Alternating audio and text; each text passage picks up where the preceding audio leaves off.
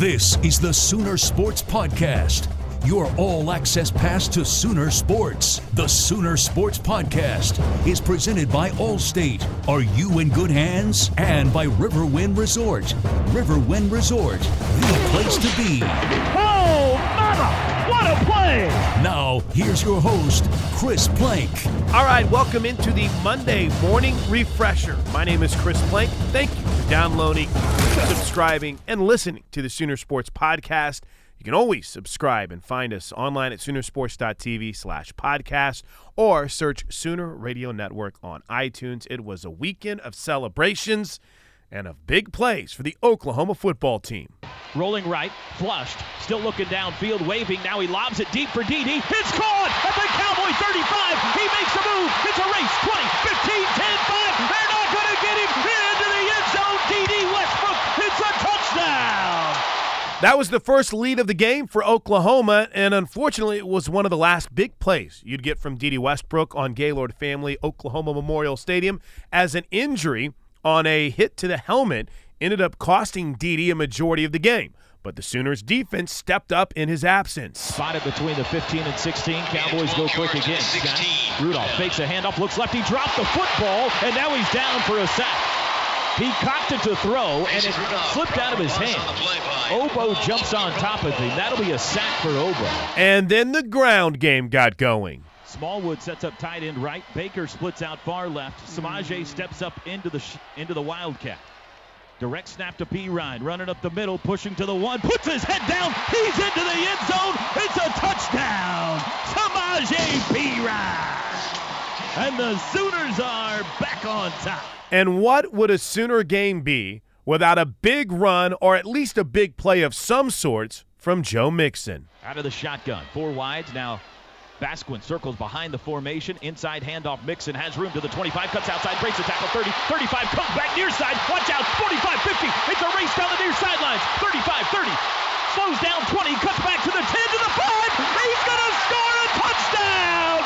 Oh, mama!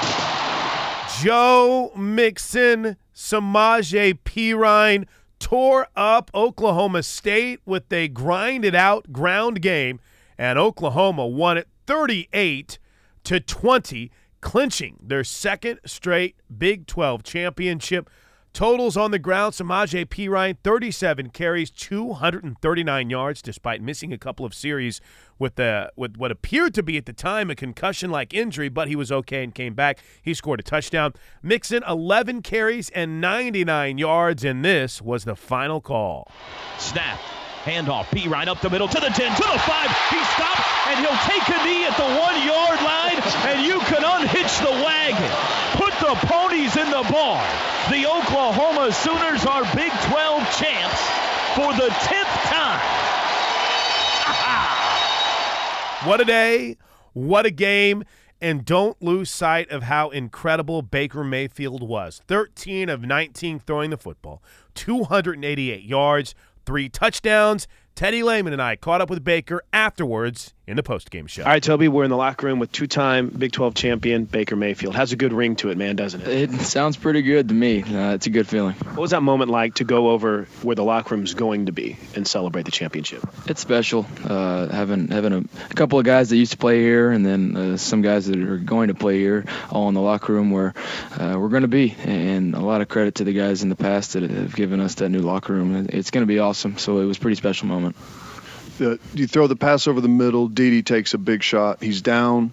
It looked like, a lot of you guys, rightfully so, thought it should have been a targeting call and thought it was maybe a dirty play. There was some chippiness going back and forth. How big was that for you guys to kind of absorb that one of your best players isn't going to be out there and mentally kind of overcome that type of adversity? It's obviously it was a tough loss. Dede's our best player on offense, so it is tough. But you got to realize you got to have the next man up, and we've had that mindset the whole season. So we've done a good job of that, and it was kind of that mentality. And then also at the same same time, they thought it was funny that they knocked him out. So it was more of just protecting your family. You never like when somebody gets a shot on your brother like that. So it was about retaliating the right way. How about the way guys like Geno Lewis and the job, Mark Andrews had a couple of good, I think he had one catch in there that was pretty big. Big third down reception for Jordan Smallwood as well, too. It seemed like the supporting crew really stepped up. Oh, it was huge. Like I said, next man up mentality. And those guys made plays when we needed them in the second half. So it was big time.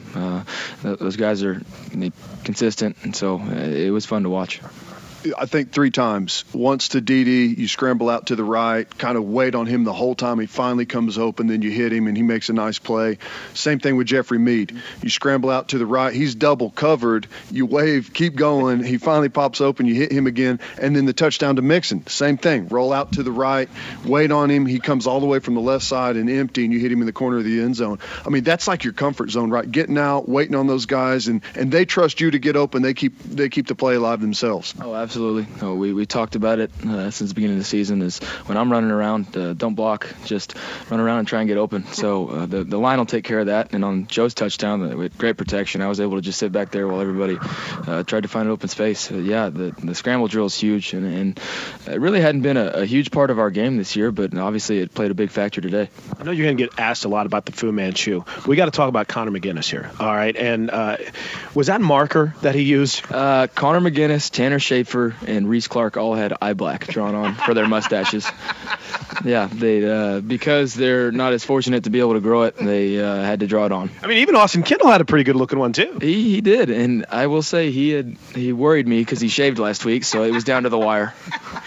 Just talk about this whole season. I mean, you start off, take a couple of losses early, and you just put the blinders on. You go to work every day. You improve week by week, and here you are, Big 12 championships, and going to go to a nice bowl game. How special has it been?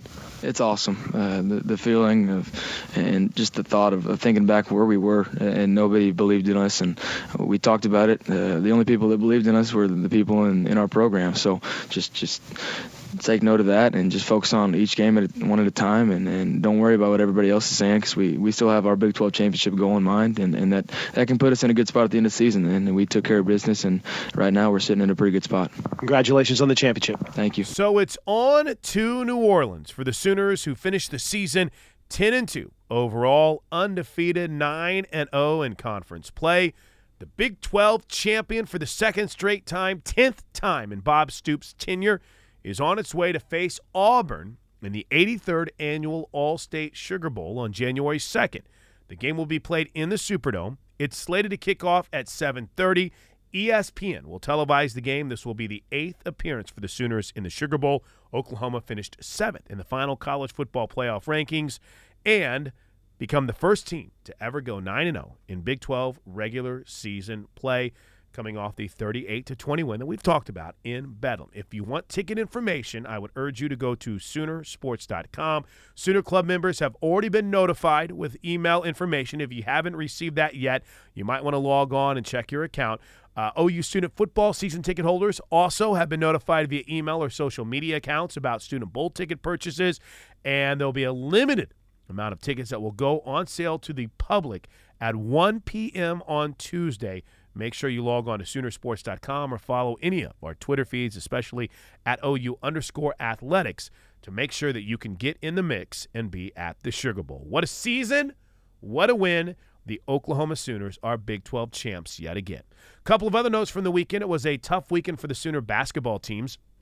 The women fall at home to Oral Roberts by a final score of 74-67, just the second loss of the season for the Oklahoma Sooners, who seemed to be in control of this game, but the Golden Eagles outscored the Sooners 43-25 in the second half and held OU scoreless for nearly 6 minutes, using an 18-0 run in the fourth quarter to pull away and get the win. The Sooners, though, will look to bounce back later this week.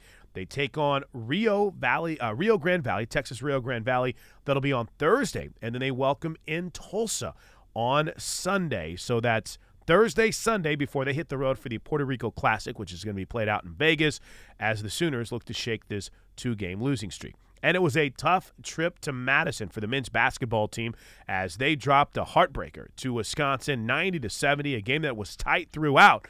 But Wisconsin hit the gas and pulled away from the Sooners late in the second half. Not a bad game, though, overall for a couple of Sooners with a few standout individual performances. 17 points for Rashard Odoms, who was 7 of 10 from the field.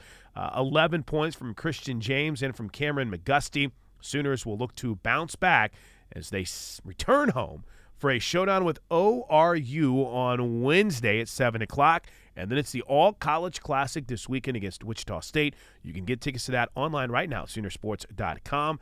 That game will tip off on Saturday at 3 o'clock. Tip time for Wednesday's game against ORU is at 7. And the Bedlam wrestling match, a little bit of a different story for Oklahoma State as they beat the Sooners, the 16th ranked team in the country, 33-3. By the way, Oklahoma State, number 1 in the country. Sooners redshirt senior Clark Glass got the Sooners only one of the night with a 3-1 sudden victory decision over Chandler Rogers at 165. So the Oklahoma Sooner wrestling team will be getting back in action in Norman against Cornell a week from Sunday. So a little bit of time off, 16 days off between the Bedlam matchup and the Cornell showdown, and then the Sooner wrestling team will head to the Midlands Invitational in Chicago, Illinois. Well, what a weekend it was. The Sooners are Big 12 champs yet again. I hope you'll join us tomorrow on the Sooner Sports Podcast as Toby Rowland will join us to not only reflect on the season, but look ahead to the Sugar Bowl showdown against Auburn. Everyone have a great Monday, and until tomorrow, Boomer Sooner. This has been the Sooner Sports Podcast. Make sure to get all the latest episodes online right now at Soonersports.tv/podcast. And make sure to follow us on Twitter at OU On The Air.